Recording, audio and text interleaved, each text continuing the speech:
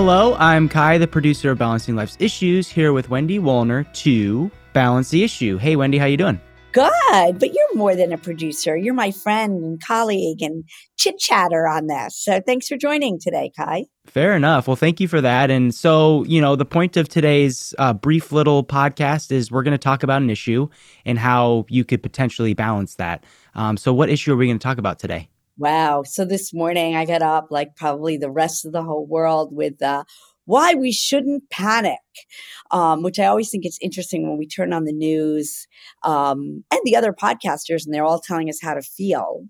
And yet the reality is banks closed. Banks went out of business. And we saw it on television.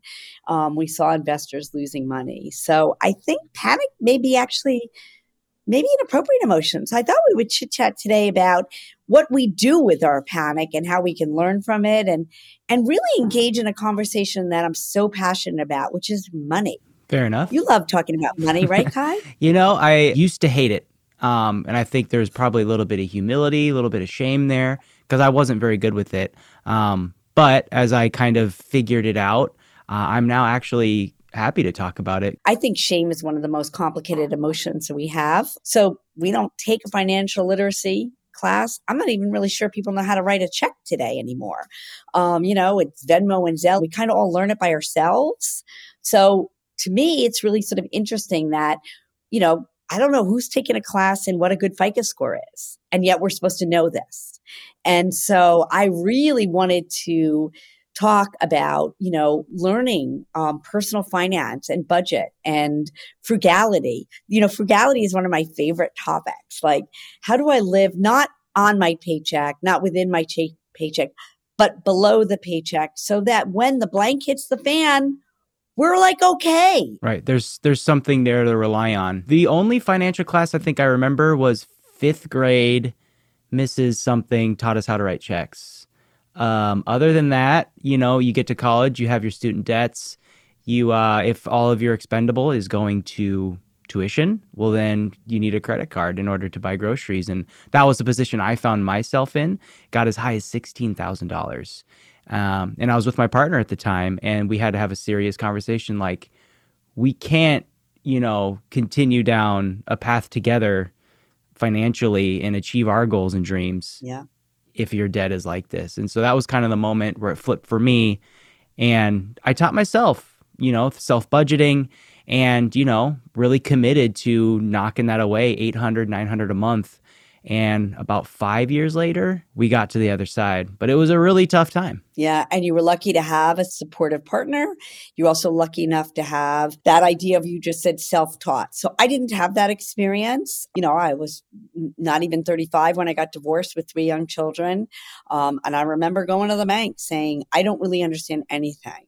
We always say step number 1 is swallow every bit of shame and own the fact that every question is a fair question.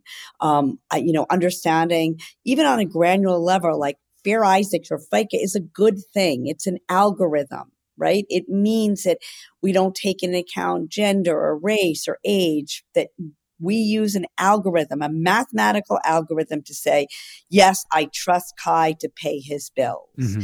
So I want to make it real for people. You have to sit down tomorrow with a cup of chamomile tea and go to annualcreditreport.com, and it's not free. You're going to need to know what is your FICO score, and you're going to need to know what is a good FICO score. And, we want to try to get it up there above 750. That's our goal. And that's okay because we can do that. We can get ourselves access to money. And when we're talking about panic sets in when we know we need to learn something. Panic sets in when we've gained too much weight, when we're drinking too much, when we've let conflict go. So let's really engage. Let's use this opportunity to ask one another, hey, what's your FICO score? And will you share it with me? And will you share with me what you did? Mm-hmm. Let's just make it part of our conversation. What's your FICO score and what would you like it to be? And let's share that information. That's amazing. And I think you bring that kind of openness to tough conversations. And I think your ability to walk into a bank and say, hey, I don't know what the hell's going on. It's speaks volumes to the path you've been on, kind of getting to that place, because I know it wasn't easy to begin with. But to continue balancing this issue, like the topical one, the one that's in the news, like, can you help explain to us in like as simple terms as possible, like what's happening with the banks right now?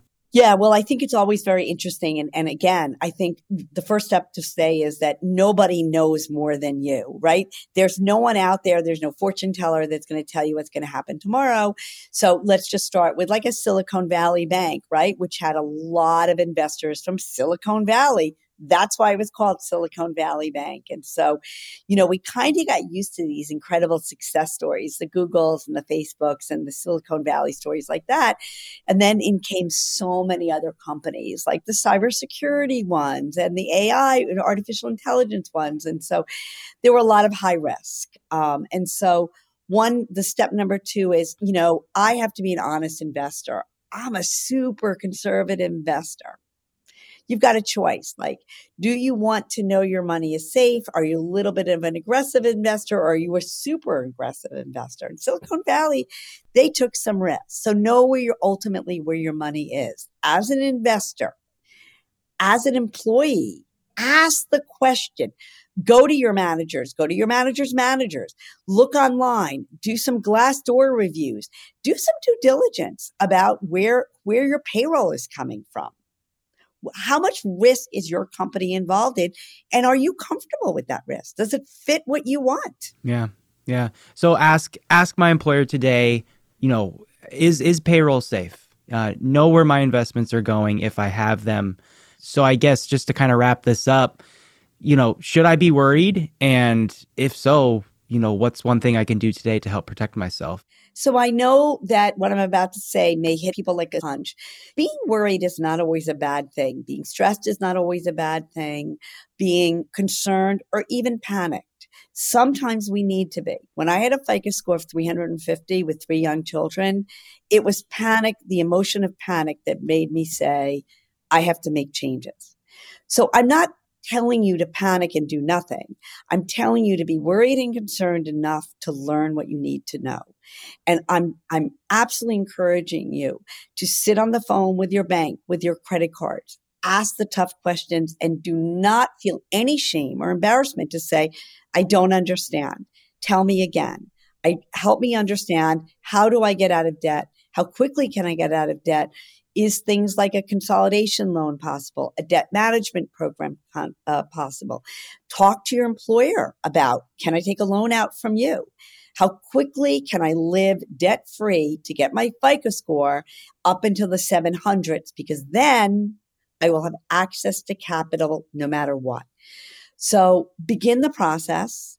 I know that you may be surprised to hear it is one of the things I'm most proud of in my life that I've done. I've learned how to be financially independent. I learned it by saying, I have no clue what you're talking about. Please tell me again. And have a little fun with it, because in the end, it's an amazing process. Like, aren't you super proud of what you've done? I love once a month setting up the expenses for the coming month. I love looking at it every morning to see, how much did we spend over the weekend on Mondays? And most importantly, with a baby on the way in our life, kind of starting to plan ahead come July, there's a big old new line item that we're going to have to consider. And that money's not coming from, a new place. That's money that exists today that we have to figure out how to spend differently. So, well, Wendy, thank you so much for coming on to help us balance this issue today. And yeah, I guess we'll see you next time there's something in the news we need to talk about. Good. Go ask the tough questions, everyone. Bye.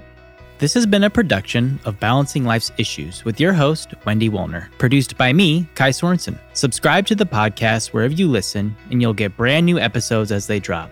Got an idea for the show? Leave a comment or email Kai, Kai, at balancinglifesissues.com.